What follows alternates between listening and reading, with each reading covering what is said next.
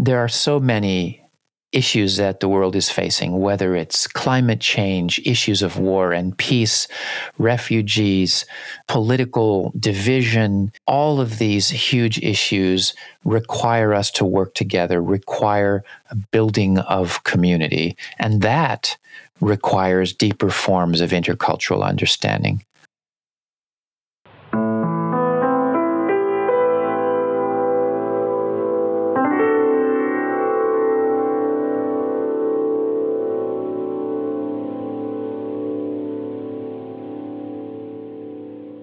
Hello, this is Joseph Scholz. Welcome to the Deep Culture Podcast, where we explore culture and the science of mind. And I'm here with my co-host, Yvonne Vanderpoel. It is great to be with you today, Yvonne. Hi, Joseph. Wonderful to be here again. Well, Yvonne, it is episode 23. It is the final episode of season 2. And it reminds me of the very first time we recorded together something like 2 years ago. And I remember, I was actually in California in the basement of my mother's home, and we had technical problems. And it felt like such a disaster. But somehow we got this podcast off the ground. And here we are at the end of season 2. And I vividly remember that recording session because it was a heat wave here in the Netherlands where I'm based. And it is amazing how long ago it feels. And of course, so much has changed even in those 2 years. And look where we are now with all those turbulences around the world. It's very profound, the time we live in. And, from the beginning, we've focused on this vision of Edward Hall, and that deeper forms of intercultural understanding are not easy. And one of the things that's great for me about doing this podcast is that we really have to dig deeper into some topic that sounds maybe simple, but when you look into it, it's deeper than you think. It's more complex than you think. What I also enjoyed about the last season is the podcast team. We have a diverse group of people, very dedicated, working together in a collaboration with all the diverse perspectives coming together. And that makes it so powerful. I really enjoyed that. So in this episode, we're going to look back at this season. We're going to hear some reactions from listeners and from the podcast team as well. And then we'll talk a little bit about the future direction that we're going to be taking. And that brings us to part 1, Listeners Speak.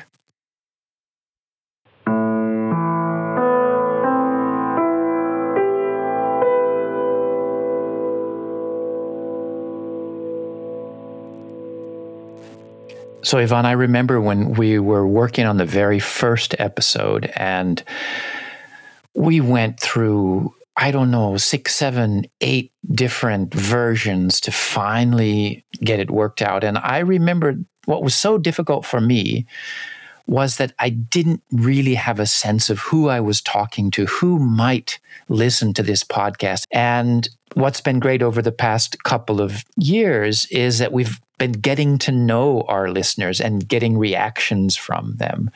And what struck me personally was also that we often got reactions that were very personal. And so that was very powerful in a way. I like that. So let's look back at some of the episodes from this last season. Now, episode 13, that was in September. The title was Deep Culture. You can't get that from Wikipedia. And we were talking about this unconscious cultural knowledge that we all carry within us, but that we don't notice.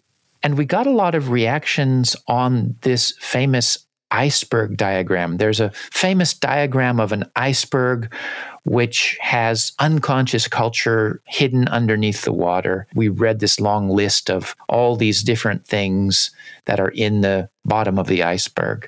Yes, and people really related to that. So notions of decision-making, on leadership, conceptions of beauty, all these notions that we unconsciously hold, and it made it clear to them. That's what deep culture is.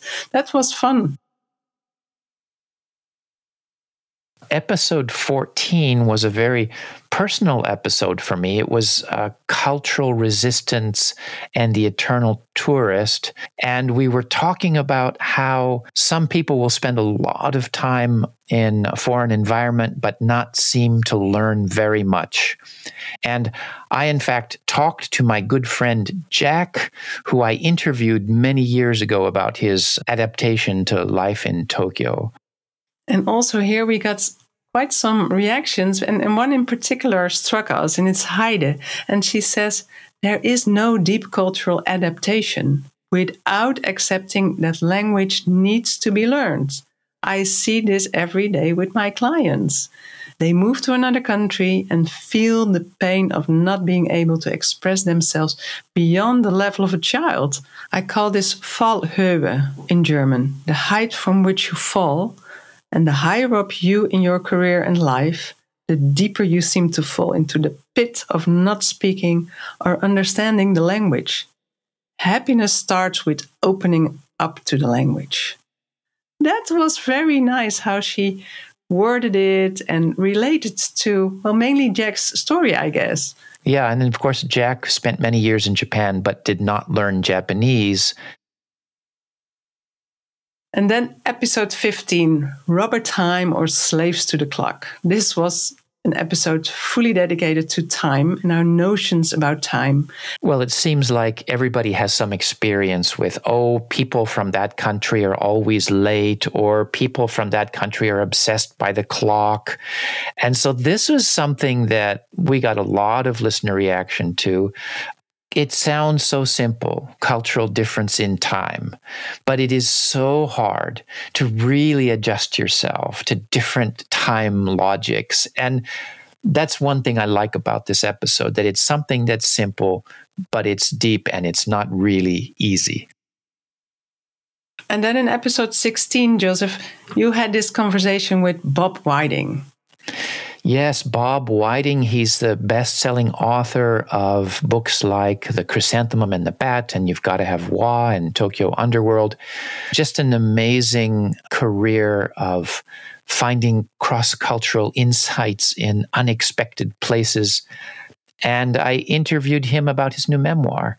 That was a very special episode for me because I have known Bob for years, and he has been a mentor for me, and it was such a pleasure to sit down and speak with him.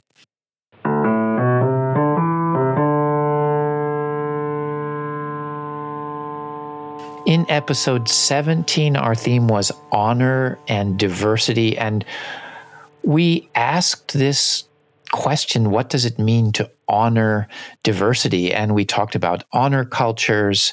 For me personally, it was, I thought, a very serious episode, and I really enjoyed working on it. But we didn't get such a big listener reaction, did we, Yvonne? No, it was, rather quiet, to say it diplomatic. And maybe, just reflecting, maybe it was perhaps because it was a touchy subject. Episode 18 actually was culture shock. Well, culture shock is one of those things that everybody has heard of, but it's not really a simple single thing. And we had a lot of listeners reacting because they have experienced it, and also because it's a very important thing for intercultural education. One listener, Bernd, in fact, said, I shared it with a number of my students who are going abroad soon. I wonder how much sense it makes to them now before the experience, but they were drawn into the stories, and I'm sure it will make a lot of sense once they are away. It makes me really happy to hear when listeners are using the podcasts in their education and training. And also they use the transcripts of the podcasts. And especially in this episode, it struck us how many people were saying, oh, yes, this is what we'll use with our participants and trainees and students. The title of episode 19 was, Why Do We Think Differently? And we talked about how culture influences the way that people think, and the question of whether our cognitive processes are the same everywhere in the world. It's a a fairly technical episode, but it was a lot of fun for me. It was a lot of fun, and we got some listener reactions, also not as many. And maybe because it was an abstract episode in a way. I mean, how do you talk about cultural differences in cognition without, being a little bit abstract? And so that's always the fun challenge, though, is how can we get this complexity connected to our experiences and have fun? And usually in all these episodes, we have 3 parts. And the last part is how do we look at this topic from a brain-mind perspectives? We have to crack the nut. And we got one reaction of a person saying specifically on this episode, but I made it all the way through the 3rd part and understood it. So that was brilliant. That's great. Well, I personally really liked this episode.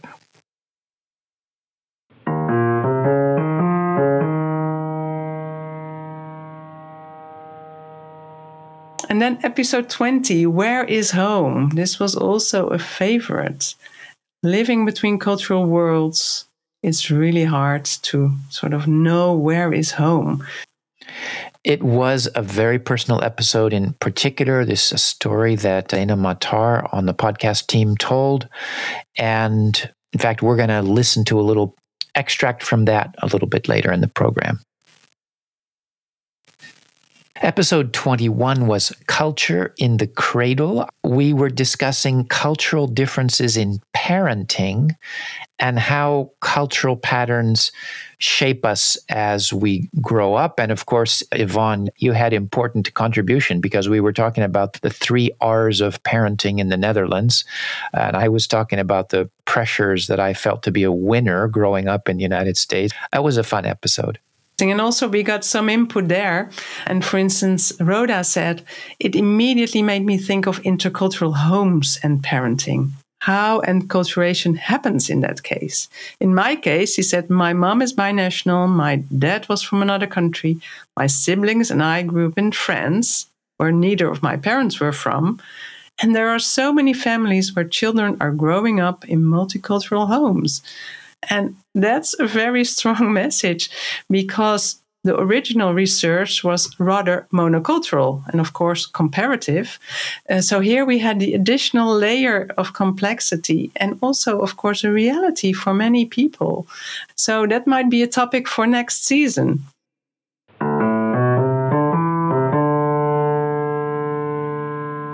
And then episode 22, the episode of last month, it was about culture and the self. And the main question was, can we adapt to different cultural worlds and still stay true to our true self? We had some very strong personal reactions to this episode. This is, of course, talking about how culture shapes our feeling of who we are. And particularly when you're growing up in a society where you as an individual have to navigate between different cultural worlds and you may have different cultural selves, it's not always easy to kind of figure out who you are and how you fit in. And in fact, our podcast team member Ishita mentioned that this podcast is being used in classes in intercultural management that she knows in India. And she spoke with an Indian friend who said that she felt understood for the first time after listening to that podcast. And I think for me, this was the high point of all of the feedback we got from this season, was this listener who felt understood by listening to this episode. That brings us to part 2, podcast team favorites.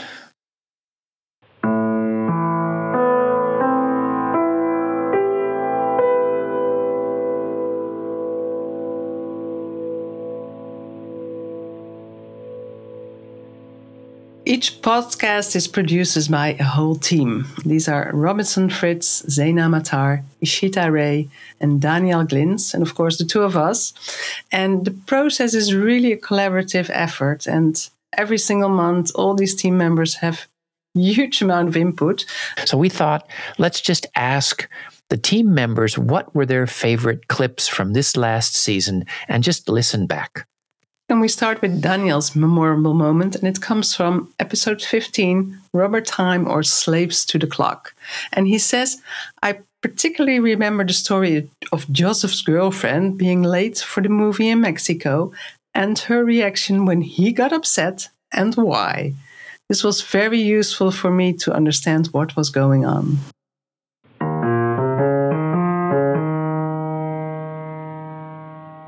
I was living in central Mexico, this beautiful city of Zacatecas, cobblestone streets and plazas and churches. And I walked everywhere that I went. And on one occasion, I was walking towards the central plaza to meet my girlfriend. And I was walking a bit quickly because I happened to be a bit behind schedule.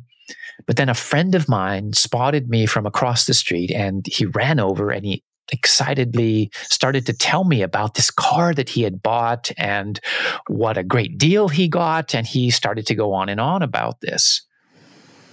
Well, I was interested, but I was also feeling kind of impatient and it was making me more late. So eventually I kind of pointed at my watch and said, "Oh, sorry, but I really have to go."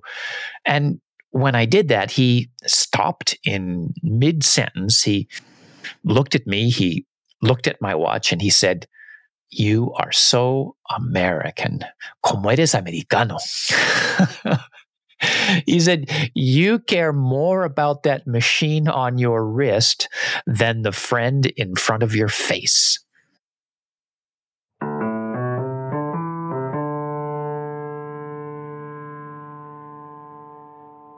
And Joseph, also your memorable moment is from this very same episode, isn't it?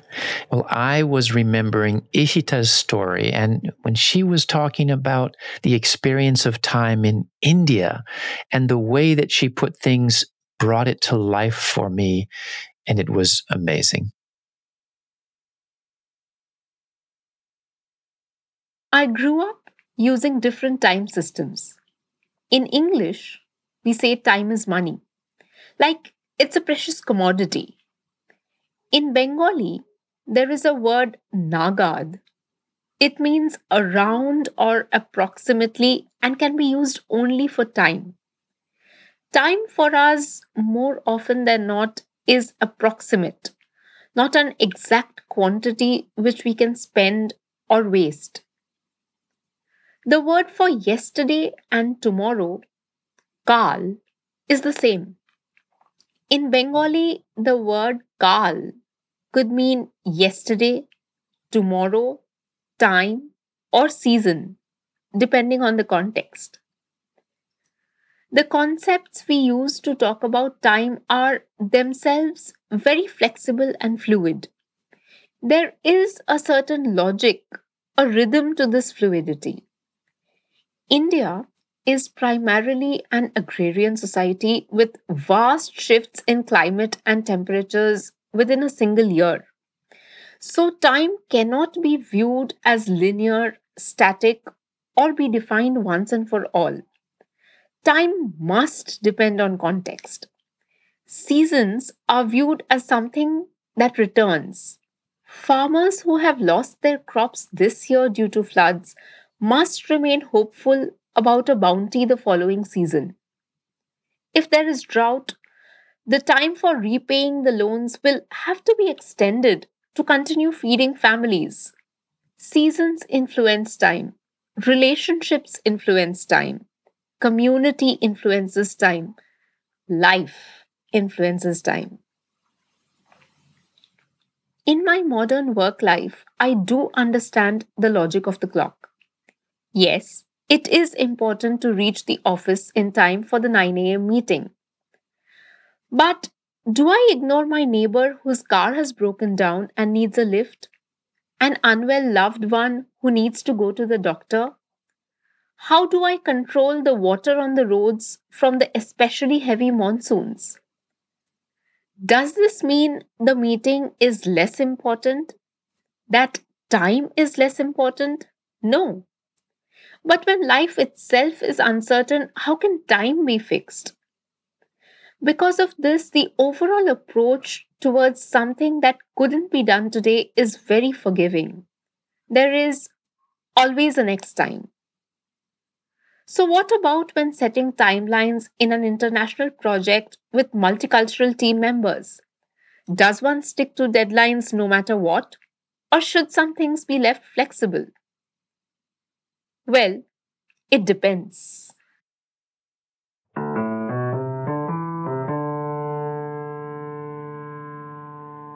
My memorable moment comes from Daniel, and he talks in episode 18 on culture shock about how he got fed up with a lot of things in any of the new countries he lived, and just with this, with this emotion, and that is the depth of the intuitive mind and in culture shock. The times I lived abroad was first in Holland, and then China, Japan, India, Sri Lanka. I spent some time in Jordan, in Nairobi, in Africa, and then in Central America, Mexico, Colombia. I think most of these places I stayed a year, or maybe sometimes 2 years, maximum was 4 years. At some point, I always experienced a culture shock. There was always one moment where I was totally fed up. I was really fed up. In Japan, I was fed up because the doors were too small. I was banging my head. In China, I was fed up by the system. I thought I had lost all my individuality. In Mexico City, I was fed up with the pollution and traffic jams. In Arabic countries, I was fed up by the people always changing their minds at the last minute, and so on and so on. So, yeah, it never really disappears. I mean, culture shock can come back any moment, any time you're abroad. There's no permanent cure for it. But maybe with time passing, you just start to realize, hey, that's just normal. It's part of it. It's part of the cycle of getting adapted to a new place. And there's nothing big to worry about it.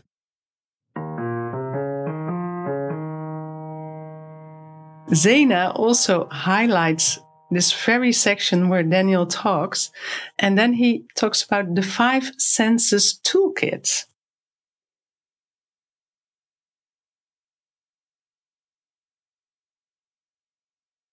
A psychologist once told me, if you go abroad and you prepare to have a culture shock, pack a 5 senses first aid kit.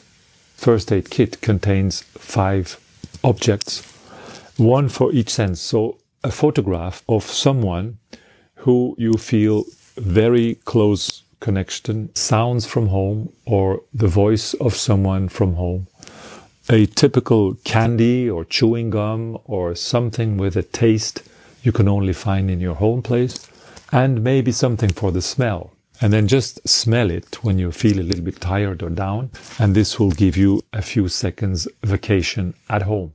And then the last one is the sense of touch. So maybe a piece of cloth, a stone, a piece of wood, which comes from a place connected to your home. And if you feel really bad after a big culture shock, open the box, open the first aid box, and use these objects. And yes, get home just mentally for 10, 15 minutes. Have a good sleep, and you're fit for the next day.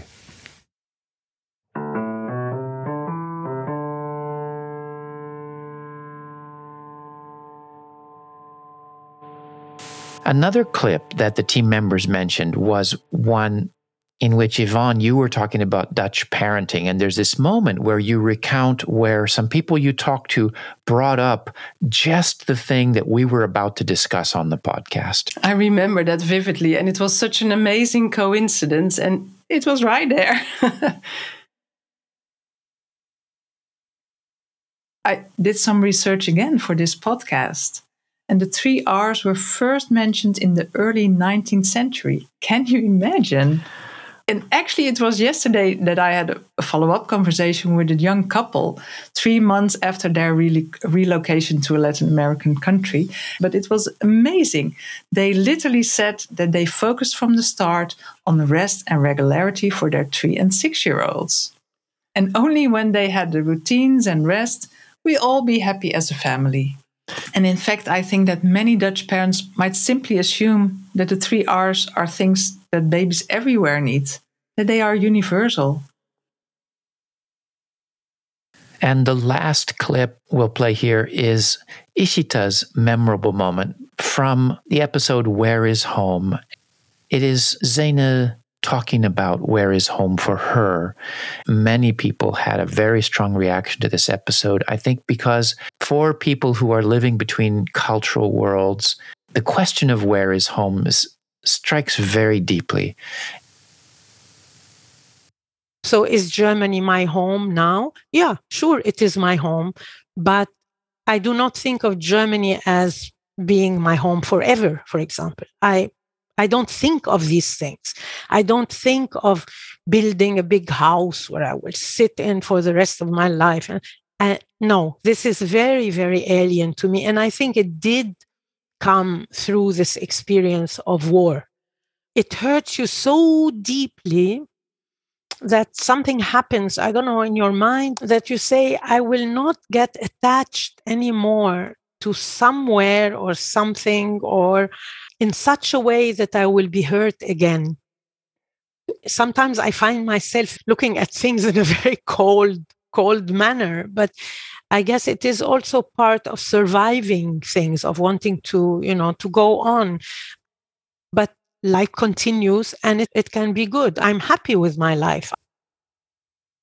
I wanted my children not to be torn between cultures. I knew they're going to live in Germany. There's no way that we will go to Lebanon to live. So I brought them what I could bring them of the culture. I mean, we used to go every summer and spend time with my brother's family at the beach with my parents and so on. It was the relationships are very strong and they're there. But the physical Lebanon, I did not want them to experience this too much. And this is my problem. It's not their problem. I don't want them to be in the midst of it. I feel that I can deal with it because I know it, but they don't know it enough and I don't want to be responsible for them. I think you are always a little bit edgy.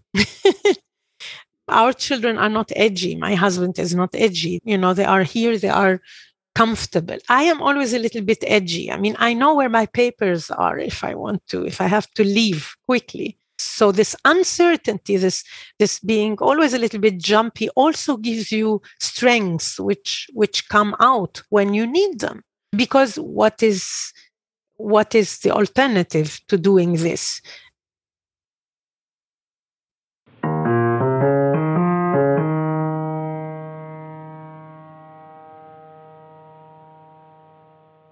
How powerful this is, this absolute certainty about uncertainty, and finding strength in the acceptance of vulnerability. So much to unpack there. And that brings us to part 3, looking ahead.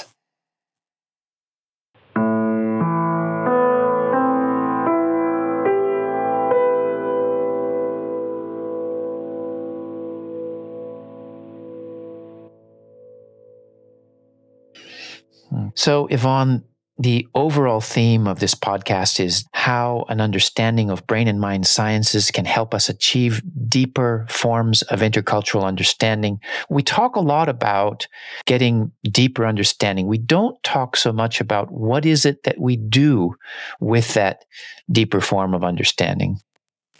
Yes, exactly. And maybe we sort of assume that we all do something with it.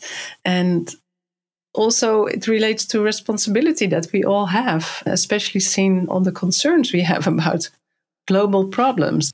There are so many issues that the world is facing, whether it's climate change, issues of war and peace, refugees, political division. All of these huge issues require us to work together, require a building of community. And that requires deeper forms of intercultural understanding. We only have one planet, and that's currently my deepest concern. Climate change is really affecting us. We had the hottest spring in India, the hottest spring in Madrid, in Spain, and we have floods in Australia, etc. So everywhere around the world, people notice already the consequences of climate change, and we have to do this together. So that brings us to the question, what can we do with all the understanding from brain and mind sciences and of intercultural understanding to work on these global problems and to go in the right direction. So deep understanding leads to community, and community leads to working together to solve these problems that we all need to face. We will be taking August off, but we're already thinking about season 3. We would love to hear your ideas. And you know, Yvonne, I have to say, it is so fun to work with you on this podcast, and what a pleasure. And I look forward to much more together. Thank you so much. And it was wonderful working with you, wonderful working with the podcast team. It was great to have these perspectives and additionally from the listeners. So thanks, everybody. The Deep Culture Podcast is sponsored by the Japan Intercultural Institute, an NPO dedicated to intercultural education and research. I am the director of JII. If you are interested in culture and the mind, check out JII's Brain, Mind, and Culture Masterclass. It is a blended learning course and an online community of cultural bridge people. To find out more, just do a web search for the Japan Intercultural Institute.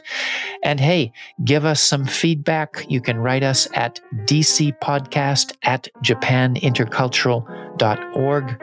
Thanks, as always, to the whole podcast team, our sound engineer Robinson Fritz, Zaina Matar, Ishita Ray, Danielle Glintz, Ikumi Fritz, and of course, thanks to you, Yvonne. It is always a pleasure.